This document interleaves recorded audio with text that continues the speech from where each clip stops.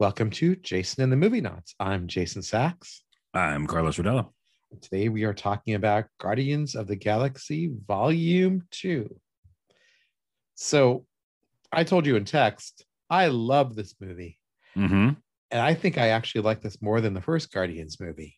Wow. There's so much I loved in this movie. And the ending, we'll get to that. The ending was so wonderful to me. Mm-hmm. And I have notoriously said on previous podcasts that I didn't like this episode. In retrospect, I thought I didn't like it because if my memory of it was that I was frustrated that there's Kurt Russell and there's a whole thing about a planet and it just felt corny to me in my memory. And now we've rewatched it. Drum roll, please. Carlos will reveal his true feelings in 5, 4, 3, 2, 1. I liked it. Yes. Yeah. I liked it a lot more than I thought it was.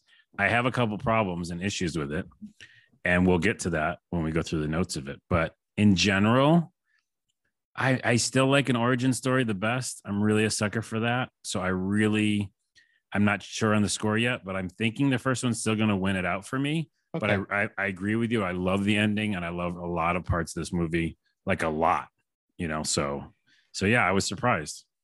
First of all, it starts fantastic. I can watch those first 5 minutes. I told you this last time we talked too. I can watch those first 5 minutes of this movie over and over again. I just sit there with a smile on my face as if I smoked a full gram marijuana. I just sit there dazed and happy about how wonderful the world is. Now, you mean not the very beginning, because the very beginning is the Kurt Russell going and basically hanging out with his mom. No, I mean Mr. Blue Sky into Rocket stealing the batteries from the Golden People. Oh, so a lot of the beginning. Okay, I thought you meant like the very, very beginning is the kind of quick flashback to his father meeting his, or basically hanging out with his mother, and kind of an old school memory, and then the kind of early beginning. It's cute. It's a cute beginning. It's cool. Yeah. We don't know cool. We're going to be undercut, but it's kind of sweet. Yeah, I'm talking mainly about the Mr. Blue Sky sequence, though. Yeah, and then you get like the dancing Groot. You have them fighting the monster, and then you literally have the introduction of the Sovereign, which I've never heard of until this movie. And are they in the comics a lot or no? No, not much. Okay. And then, basically them stealing batteries, which I love that line as they're leaving. He's like, "You want to buy some batteries?" to Drax. This movie has like over the top a lot of Drax lines, like so many Drax jokes. I mean, it was in the first one, but this is like times 2, I think. Oh, everyone knows my turds are the biggest in the universe. Yeah. There's so many of those lines from him. It's crazy. But I agree with you. I wrote down in my notes, it starts great. Like it starts action-packed and funny, and there's music in like lots of scenes. And then there's this, nebulous, pun intended, nebulous bad guy called the Sovereign, And then the other piece is that the characters all act so true to themselves throughout the movie, but especially in the beginning, right? They're all fighting in different ways against the giant space monster. They all have their little vignette with Groot. Mm-hmm. I didn't pick up on it, but the reason Groot stops dancing when Drax lands near him is that Drax says later on, there's 2 people in the world, those who dance and those who don't. Oh, He's is that not a dancer? And so Groot is trying to be like nice to him.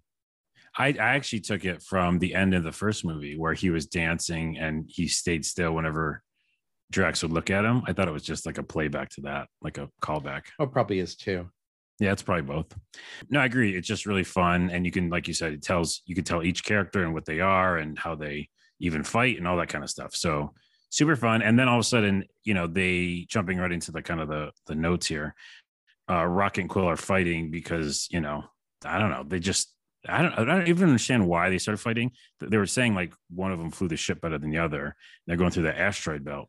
Well, so back up a second. So yeah, they steal the batteries from the, what were they called? Sovereign. They steal the batteries from the Sovereign. The Golden People is how I always think of them, because they're just like stick in the ass kind of people, right? They're just they're not cool. Stick in the ass. Well, there we go. It's another line from the movie, right? And then I thought it was very interesting. I don't think I've ever seen it in a sci-fi movie before, where they chase after them in these remote control ships. Oh yeah. The gold people basically don't want to get their hands dirty, so they just use like video games and control like remote ships to come and attack. I thought that was so clever and so well done, and like all those little inset scenes of them inside the game studio, or whatever you call it, where like, oh Joe, you just suck, all that kind of stuff. Yeah, that was just, again, just like these little throwaway moments that like show so much character. Yeah, basically, the point I left out was that they're going away and they're trying to get through this asteroid belt to leave because the gold people are coming after them because of the stolen batteries. Again, such a heisty kind of beginning, like old school sci-fi. Remember, what was that movie? Is it Ice Pirates? I was gonna say it reminds me of The Italian Job crossed with Star Wars or something. Yeah, but there's this B-level movie that was a sci-fi that I liked. I want to say it's called Ice Pirates, but whatever. It's like, yeah, like a heist, sci-fi heist, or what's the really famous one with Nathan Lane, Firefly, like where they're all just kind of like, Nathan Lane's wrong. Yeah, I was wondering about that. Who do I mean? The main Nathan something. Nathan Fillion. That's what I bet. Yeah. Nathan Lane shows up in Firefly. I don't think so. And anyways, it's all dancing and singing. Yeah, it's dancing and singing in the stars. That's funny. I love that guy, by the way. So anyways, they escape. And then so Groot and Pete are fighting with each other because they both think they're the best pilot who can get them through the asteroid belt. I know, but then like it continues. Kind of little rivalry between them. The rivalry just seems weird. That's the only thing. One of the only things that felt manufactured in this, because as we go along, flash or kind of a spoiler is that they get saved by a person, just like a one person, and that whole beginning of the movie, including being saved by a person who's just like flying around on a ship, felt like Hitchhiker's Guide to the Galaxy to me. Well, that's a great analogy. Yeah, it does feel like Hitchhiker's Guide to the Galaxy. Yeah, because it's all hokey and that, so the whole movie kind of felt like that, where like there's a lot of comedy all the time, and even though there's like some tough moments and emotional stuff, it just like that epitomized it. Like, hey, is there a person on that ship? Is he outside? And then they crash land and they get away, but that that person being his dad helped them get away. So the first time I saw this movie, I'm like, what the fuck? It's his dad in all the universe. This is who tracks him down. And then the explanation, of course, is so much bigger. We talked last time, we don't have to worry about spoilers. We talked last time about all the hints in the first Guardians movie about the Eternals movie. And here we see Ego is a Celestial who's the enemy of the Eternals. And so again, this is all a kind of flash forward to what we're going to get later this year. The larger Eternals universe is kind of revealed through Ego here. Yeah.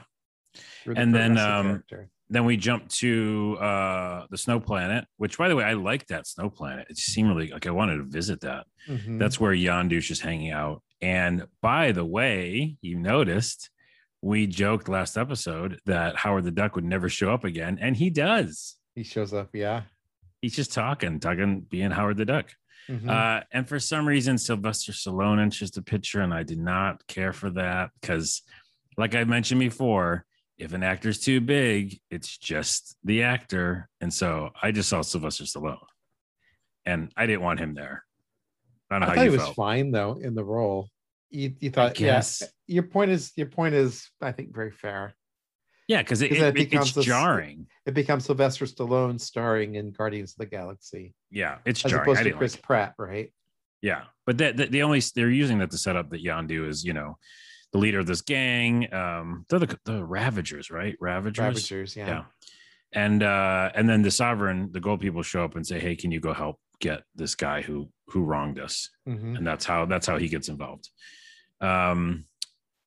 So then, okay, they're on that planet. At some point, I wrote down my next note was Drax makes fun of Mantis. So at some point, Mantis shows up with Kurt Russell, right? Mantis is kind of sort of his slave. That's maybe too strong of a word. His servant, anyway. Yeah, she's the only other one like that hangs out with him to like ease his pain because he's such a powerful god and he has all these worries and I don't know, something. So we'll talk about in a bit, I think, but I thought the arc between Drax and Mantis was really very sweet. That's funny because I don't think so. That's one of my only problems.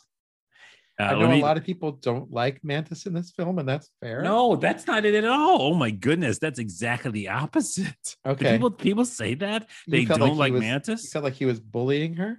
Yes, it's 100% bullying. Like, I don't understand why they let that go in the writing. It doesn't stop until the very last scene, and he still makes fun of her. Because flash forward, I wrote a note down. He calls her ugly the whole time. And the very end, instead of having a touching moment with her, he calls her ugly again. Like, what is the point of this? It definitely But almost gets a full point off for me. oh, okay. He calls her ugly, Really? but she's beautiful inside because he had that insight where he says, "You can tell those who love the ugly people because they love her for themselves, not for how they It, look."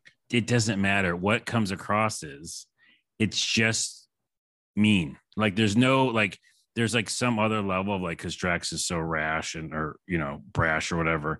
For me, it just always took me out every time he did it. It wasn't like endearing, which I guess some people thought. And I can't believe people would think that Mantis was the one who was annoying because Drax was just saying mean things to her. And it just seemed for no reason, just because like he's a different alien that doesn't like her. I'm sorry. I'm kind of mad about this still. Okay. Because So he's not gaslighting her. I don't even fully understand gaslighting. I think I really don't.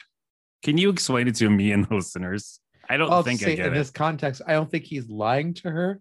I think he's sharing his true feelings about her. He's not trying to make her feel bad in any way. He's just kind of Right. being himself. And I think that's part of the joke of the character is that he's this big overgrown child in some ways. Let's come back to it later. Because I agree with that idea, but I still don't like it. Rocket also was a dick for a long time. Mhm. Some of this is that manufactured like the in-group infighting that happens in movies. I get why they do it because it's great for like a nice resolve at the end. But it just to me, it didn't feel like it came from any good place. Like everybody just seemed like they were mad at each other. Rocket gets called on his shit though a couple times in this movie. Yeah. Mm-hmm. And that's where he talks about how he was tortured and rejected. And so we have context a bit for Rocket that maybe we don't have for Drax. But weirdly enough, in the first movie, I felt bad for Rocket, and this one I didn't. Okay. I mean, just my own thoughts on it. He has a few really wonderful action scenes, Yeah, oh yeah, he kicks ass a lot of like the times. scene on the snow planet, I think it is, where he's hopping from shoulder to shoulder, attacking all those people. Oh, that's when he's fighting the Ravagers, I think, Yeah, right? he's fighting Yeah, against yeah. the Ravagers. Yeah. And he kicks ass. And then, of course, well, we're getting to that. So at some point, Mantis and Gamora and Peter all go off to hang out with Dad, right? That's a Mhm. whole. And so why that splits up the movie perfectly because now you have Rocket, Groot, and Yondu basically, and Nebula all kind of in another story. Like, so it's like a battling two stories of something. And yeah, Nebula basically escapes and shoots Yondu. You think he's dead, but he's not. And basically takes over as like leader of the Ravagers, which is pretty impressive. She has that great speech too, where she says essentially, my everything my sister achieved came at my victimization. I had all these every time she wanted to fight, I had another metal piece grafted on me. No one has any idea of the pain I go through every day, every moment of every day of my life. Yeah. It was like a great moment there. Something this character seemed a little two-dimensional in the last movie. Feels a lot more. Her anger seems based in something, and Well, this it whole gives her movie, character a nice arc as well in this movie. yeah, this whole movie, I think you feel for Nebula, and she, well, again, we're jumping ahead, but she has a lot of redeeming moments too. So it's Yeah. like this is a good Nebula movie. It could have almost just been like, yeah, a Nebula movie. So yeah, Rocket and Groot get captured. Go with that gang. Oh yeah, I forgot. So going back to the Peter storyline, they show Ego's power and like that he's a part of a planet and that he made this planet and his whole story basically, like how he met his mom and that whole thing happens, which I think that's where I started felt like it was a little long the tooth the first time I watched it, because like they do all those little dioramas and stuff. I was like, I don't want to hear Kurt Russell talk anymore. This is what I remember the first time I watched it. And I don't want to hear this little story about him and his wife or him and his mother. For some reason that it rubbed me the wrong way. That whole scene, just the whole thing. He's so unlikable in all the scenes where he's monologuing basically. Mm-hmm, mm-hmm. that I just like didn't want to see him on the screen. And like it was this weird thing because I, like anybody, I like Kurt Russell. He's fucking Kurt Russell, right? But yeah, they went a little too far making him unlikable and uncaring. And then also it just feels fake. And you obviously will find out that it is fake, but he's playing catch with Peter. And it just, that's all that stuff that I remember now. I rewatching it. The only thing is I think I just focused on that in my retrospect mind. But now like watching it again, the whole ride, you're right, was very, very fun. But that scene again bothered me. Like they're playing catch. I mean, come on. But Peter starts the game of catch because he's so desperate to have a connection to his dad because he's idolized his dad in absentia. Yeah, it makes sense. And then he's learning that he has powers too. He's learning that he has his power. So what do you think of him having these powers? I think that also I didn't like the first time I saw it. And I remember going like, it all just felt too, well, perfectly aligned, which by the way, interesting tangent. In A Hitchhiker's Guide to the Galaxy book, which anyone who's listening should go read all of Douglas Adams' books. Go read the trilogy, quadrilogy, oh my goodness. Whatever you call it. And the movie is great too. But in that movie or in his books, those things that are outlandish happen a lot. And so it makes sense in that world. And this time it happens in the very beginning. And it makes sense because it's kind of fun. And like I said, I liked it. But then once you get into like the Marvel movie part of it, right? It's like enemy versus enemy and sister versus sister. It just, then all of a sudden Kurt Russell keeps popping up with all these ridiculous things and Peter has powers all of a sudden. To me, that's why it just didn't feel right. It just felt like a little like too perfect. Too symmetrical in a way. Too symmetrical, very much, yeah. My whole thing is like, I like Peter being human, but I'm kind of intrigued how he acts when he is less human. When he's got his half celestial side to him. I know, jumping ahead again, which is what we're doing this whole episode. He at some point says like, "Oh, I'm gonna do some crazy shit now that I have these powers." Well, he's got the power, right? Yeah. So I had the same reaction as you. Like when he first shot the stuff in his hands and then was playing catch with his dad. Yeah, I thought, really, this is going too far. Yeah. Well, jump back to Groot and more grounded storylines. Groot trying to help them escape. Remember, they get out of prison. Yondu kind of takes over again. And the whole series of little blackout scenes where they send Groot to get the stuff. Oh, so funny. I remember liking that the first time too. From Taserface. Yeah. Taserface. Imagine being the guy who wakes up every day and says, I'm going to pick this cool name for myself. Taserface. Yeah. Well, they escape and Taserface is funny. And they do by the way, a real character from the comics. Oh, really? Yeah. He just felt like throw him in there as an extra Ravager. But that's funny. That's good to know. That's an Easter egg. Yeah. There's several Easter eggs here. Then they point them out when we see them. Then they do the thing where they got to like a lot of jumps to get to meet where Peter is, right? Like they're all going to take the ship and go, all being Groot and John Doe and also. And that is like a very wacky segment, which again reminds me of the beginning of the movie or Hitchhiker's Guide to the Galaxy. Like weird wackiness. We're going to take 700 like warp jumps to get there. I was thinking it's like Jim Carrey in The Mask. Yeah, very much so. They do a lot of bending of faces. It's kind of corny. And we get our Stan Lee cameo, which is... Oh, that was so good. Who are those guys again that he was talking to? The Watchers. The Watchers, yeah. The Watchers come around when there's a giant celestial event and observe it because they need to chronicle it. They're the Marvel Universe historians. Wow, those historians must talk to the people from Loki, the Time Watchers. Oh, I wonder if they could like have meetings. We know they talked to Stan Lee. This is my favorite of his cameo so far. That was really good. Yeah, he's like, as I was saying, Peter and Ego have a talk. He tells him he's immortal, which is another big thing.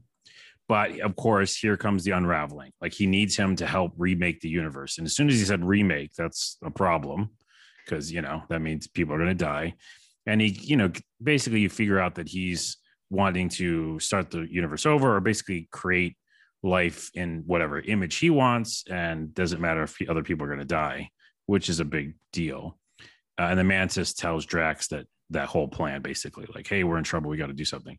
Gamora and Nebula, by the way, have a huge fight at some point in this movie too. Remember, they like battle each other. A tiny bit further on. Yeah. And we can skip to that because that to me is one of those moments.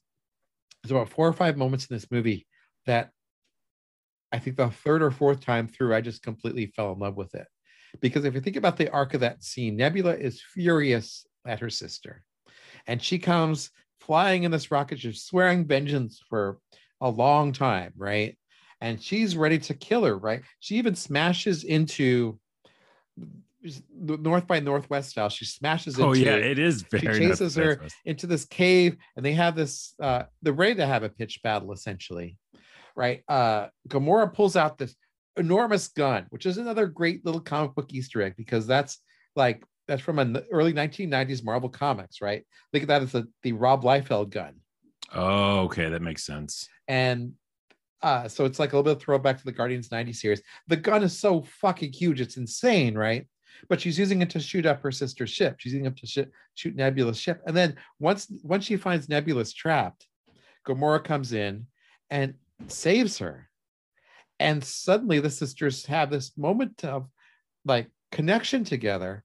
And we see the complete transformation of Nebula in that moment.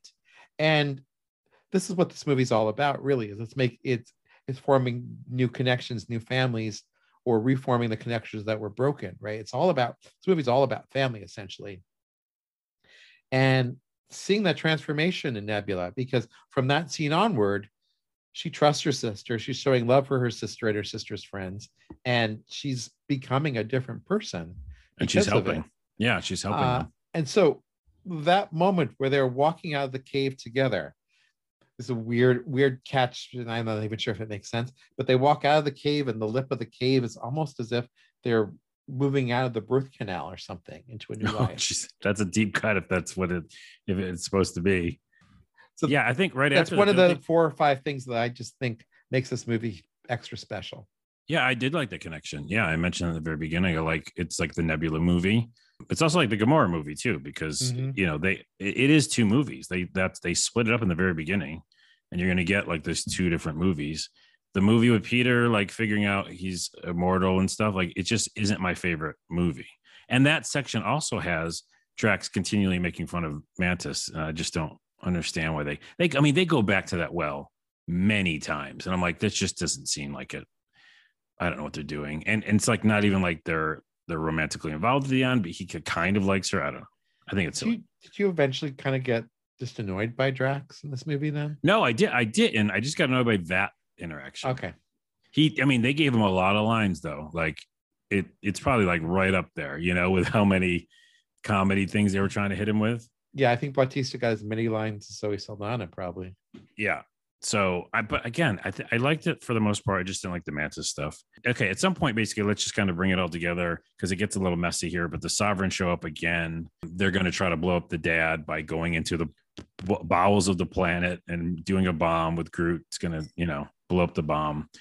And there's a lot of stuff that happens. We don't need to go through it all of it, but like Yondu basically sacrifices himself to save Peter, which is a nice moment, which we'll go back to at the end. And then Nebula saves Gamora again. And, just people keep saving each other, and Groot does the right thing and hits the right button. And then basically everybody does what they need to do, blow up dad. And then Peter realizes his real dad was Yondu all along. And what did you think of that? I mean, it's tough because I like the ending. We'll just jump to the ending, which is they have this great funeral and it's fucking awesome. And yes, I got emotional.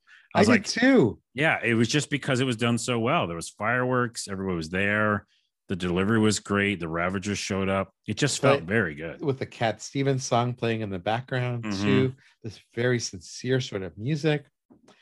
I thought the whole bit about Yondu being Peter's real dad, in effect, was just handled so nicely. Yeah. You really felt this love between them. When he makes the joke about, no, we would never eaten you. That was just a joke, kid.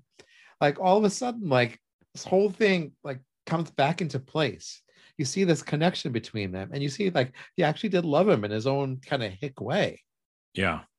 Also, we didn't talk about Yondu's great scene with the arrow when they were escaping the Ravager. Oh, that's ship. Right. Yeah. That was just so massively wonderful. He killed a lot of people. He killed a lot of people with that arrow. a lot of people. In a movie Which with we'll a get lot to of at the great very end. actors, I think Michael Rooker is the best actor in the movie. Well, okay. The problem with me, and I've said it before, is just Michael Rooker is from The Walking Dead, and I watched, laboriously watched 4 or 5 seasons of that thing before I quit it, and he was entrenched into my mind as like the hick who didn't want to change and was awful, and I just never wanted to deal with him in the movie, and so like it's hard to pull that off out of an actor sometimes, especially if it's a series. It's not like just I saw him at a movie, Sure. Yeah. So I mean that again, that's not fair to him because I think he did a very good job in the movie, to your point, of being the bad guy and then being heartwarming. And like that's hard to do those two, so I'll give him credit for that. His character has a really nice arc in this movie. Mhm. And it's a guy who we thought was kind of not villainous, but out for himself in the last movie. This movie, like, we really get to appreciate him as a person. So when we had that beautiful funeral scene for him at the end, I was so moved by that too. I really was. We feel like we lost someone who we kind of started to care about. Yeah, like you just get to know him, like they just like in quotes swore him in, remember, it's as like you're a new Guardian of the Galaxy, and then that's kind of a nice touching thing. The other touching thing I was going to say is the silver tooth guy, which we haven't mentioned, but he's been a lot in this movie. I don't know who he was, but one of the Ravagers was a big time player in this movie. I always forgot his name, but Tulak. I don't know. He was very thin and he's silver tooth, and he wanted an arrow at the end, and they Tommy gave him the arrow. Remember, Tulak. Peter gave him the arrow, which we'll get to at the end credits, and that was nice when he gave him the arrow. I felt like emotional there too a little bit. Mm-hmm. And of course, there's the arc with Peter. Like, he gets reunited with the father who he's idolized in the distance for years. The father lets him down, and the truth is that he has been with the man who was his true father. Yeah, for years. It was him all along. Yeah, right. And in the worst hands, in hands other than James Gunn's, I think it wouldn't have been nearly as powerful. I think the way that Gunn takes the piss out of this movie over and over again with the humor makes the drama so much more powerful and interesting. I think that's true. And again, that's probably why I like comedy in my Marvel movies, or any movie for that matter, because that juxtaposition, before I would be remiss if I didn't bring up that that at some point someone hands Peter the Zune. Yes. I love that little touch. He's like, it's got 300 songs on it. He's like, 300. I love that. Oh, isn't that great? Also at the end, after the whole funeral, like I thought corny as hell, Sylvester Stallone shows up again and says he was our boy. Don't talk. Don't ruin this moment for me, Sylvester Stallone. And then something that you would not even know. Did you get anything out of the scene with Ving Rhames and Michelle Yeoh? He never in this movie until the very end, Ving Rhames? He was never in this movie until the very end. Okay. Are they using that actor for a new, whatever you're about to tell me, crew or something? So they are a different crew that are also called the Guardians of the Galaxy. So the original Guardians of the Galaxy had Yondu as this kind of space. The idea was that this is the world of the future. An astronaut has traveled to the far future accidentally and meets these former colonists of Earth's colonies, and they band together to save the galaxy. And Yondu was kind of this Native American who his people were all wiped out. He's the last survivor. Wait. Rewind. I need to pause on this for a minute. He's a Native American from Alpha Centauri or something. I know. What I'm just saying is that that rubs me the wrong way because this Yondu is quite the opposite of Native American. Fucking racist. Yes. Wow. And then you remember at all the crystalline guy who appears twice in the movie? They show him. Yeah. That's Martin X. He's a former survivor of the Earth colony on Pluto. These are some deep cuts. Ving Rhames plays another character who's from Jupiter named Charlie 27.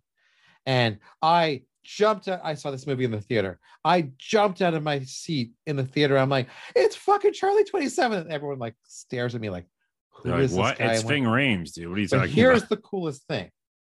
Michelle Yeoh plays a character named Alita. So I'm crazy for this writer, Steve Gerber, who wrote 6 issues of the original Guardians of the Galaxy comic in the 1970s. Gerber's Guardians of the Galaxy has a character named Starhawk.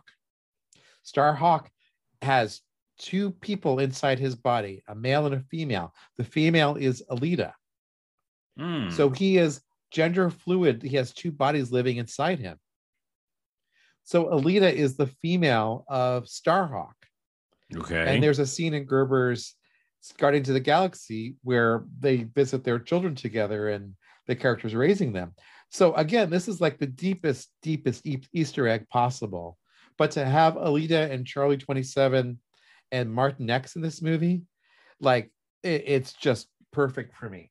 The only it adds a little extra for you at the end for someone who knows that kind of stuff. So like I'm almost in tears watching the ending with the fireworks and everything. And then I see fucking Alita and Charlie 27. And I'm like, oh my God, I can't wait to see this movie. Which they're going to put, you think, in the next Guardians movie. So Ving Rhames it will make another appearance, and all those other actors you just mentioned. Yeah, they have to. Although, who knows if Michelle Yeoh even has the time. What is she doing? She's in like a lot of things. Star Trek, the Star Trek shows. Oh, that's right. Well, that was cool. Also, I think at the end was nice, was just, again, that funny little line or funny little segment of that guy who I just mentioned. You just told me his name with the silver teeth, who's practicing his arrow, remember? Because he gets to now get to use it. And he hits Drax. Oh, yeah, he hits Drax, which is really funny. Tulik. And then also Tommy Flanagan, who plays him, has this impossibly thin face, by the way. Yeah. Doesn't his face look like you could fit two normal people's faces on that one face? Yeah, it looks like it's stretched, like almost in post or something. It's so funny. He's a great character. He shows a lot of emotion. I feel like bad that I didn't mention him because he's in the whole movie, and he really is kind of like a center of the Ravagers. Like he's like the heart almost in a way. We got real quick to wrap it up because this is a long episode. We have two post credits thing. We have Sylvester Stallone, Don't Care, and then the other post credits is the Gold people saying that they are building Adam. Tell me what Adam is, or do you not know? It's going to be Adam Warlock. Oh, that's a big deal. Yeah, it's a big deal. He's like a golden god. Yeah, we talked about him before. They're the perfect people to build him. Wow, that's my most interesting thing. I love yeah, keep going. No, I was gonna say, remember, we've mentioned before about the Beyonder. It reminds me of something like that, like a kind of perfect type person who can wreak a lot of havoc. You didn't talk about the post-credit scene with teenage Groot either. Wait, did I miss that one? You didn't see the post-credit scene with teenage I'm bad Groot? with post-credit because I usually just like scrub it because I'm watching online. He's hanging out in his room playing video games. His bedroom is filthy. Peter trips over it, all his wood hanging out there. And he's like, I am Groot. He's like this nasty ass teenager. He's got angst. No, I skipped it. Peter says, oh, I'm not boring. No way. Yeah, the whole last bit of credits is full of little jokes because it's got characters dancing around in their little inset boxes. I feel like I saw a lot of that. Oh, yeah. Okay. I guess I think I skipped ahead to look for the two post-credit scenes and I missed the very ending. But I'd seen it originally. There's 5 total scenes at the end. So tell me, what else did I miss? I think we hit the big ones. Okay. Yeah. I mean, this is a long review. And also it's kind of because I think we've done our longest reviews are for movies we like the most. Because I don't know, for me, I take the most notes when I really like a movie. Like, let's just give an example, the Bad Hulk movie. Like, I didn't have many notes. You know what I mean? Like, I was like, just kind of zoning out. What's your rating? Let's do rating. Do we remember what the rating was for last one? I think you gave it 8.5 or 9. No, I said 9 because I was like, it should be 10, but I don't think it can be 10, so I said 9. And I think you said 9 too. Do I want to go that high? Do I want to go higher than that? The point is, you have to go at least 9 if we both did 9 last time because you said you liked it even more. You could do 9.5. I rewatched it twice this week. Twice? You are crazy. I watched it and then rewatched it. And the second time I liked it even more than I liked it the first time. Jeez, that it's got to be higher than 9. Like at least, I'll give it a 9.5. Wow. Okay. I didn't. I mean, I really, really liked it more. I'll say it's not without flaws, but in terms of just like pure joy, like it's my it's one of my favorite movies in terms of just making me happy. Here's why I'm gonna put. Here's why it's gonna go down a little bit for me. One, Kurt Russell. Two, the Drex thing. Those are things that bother me. You know what I mean? Three, and most importantly, I like the first one because it's an origin story, and I also this one felt where the first one. Remember we talked about how it just felt like it was on a track, and we never lost a track, and we figured it out. And here's the ending. You know, like other movies can split up. This movie on purpose splits up in the middle, which makes you kind of a little confused a little bit because you're like, okay, now how should I be feeling? Oh, I should be feeling bad for Drax. No, I should be feeling bad for Yondu. Oh, wait, these guys are trapped. Wait, who's trapped? It's really I should be feeling bad about Quinn. Like, you know what I mean? So like, or Quill. So like I was going back and forth between what I should be feeling. And one was so easy. I was just like, yep, this is a fun ride. And now it's over. So I'm actually going to give it an 8.5, okay. Which is still a lot. I thought it was going to be a 7. Still one of the best movies in this series. Yeah. I'm putting the first one a little unfortunately, we go to Age of Ultron. Oh, well, we already know we don't like that. Can we just skip it? Let's just skip. The rule is we watch them all. I know. You might like it more than you think, or you might really hate it. Well, it will have Wanda in it, which I want to see because that's kind of the impetus of this whole series. Because I was like, let's do this. So I'm predicting I'm gonna give it a 4. Wow, that is low.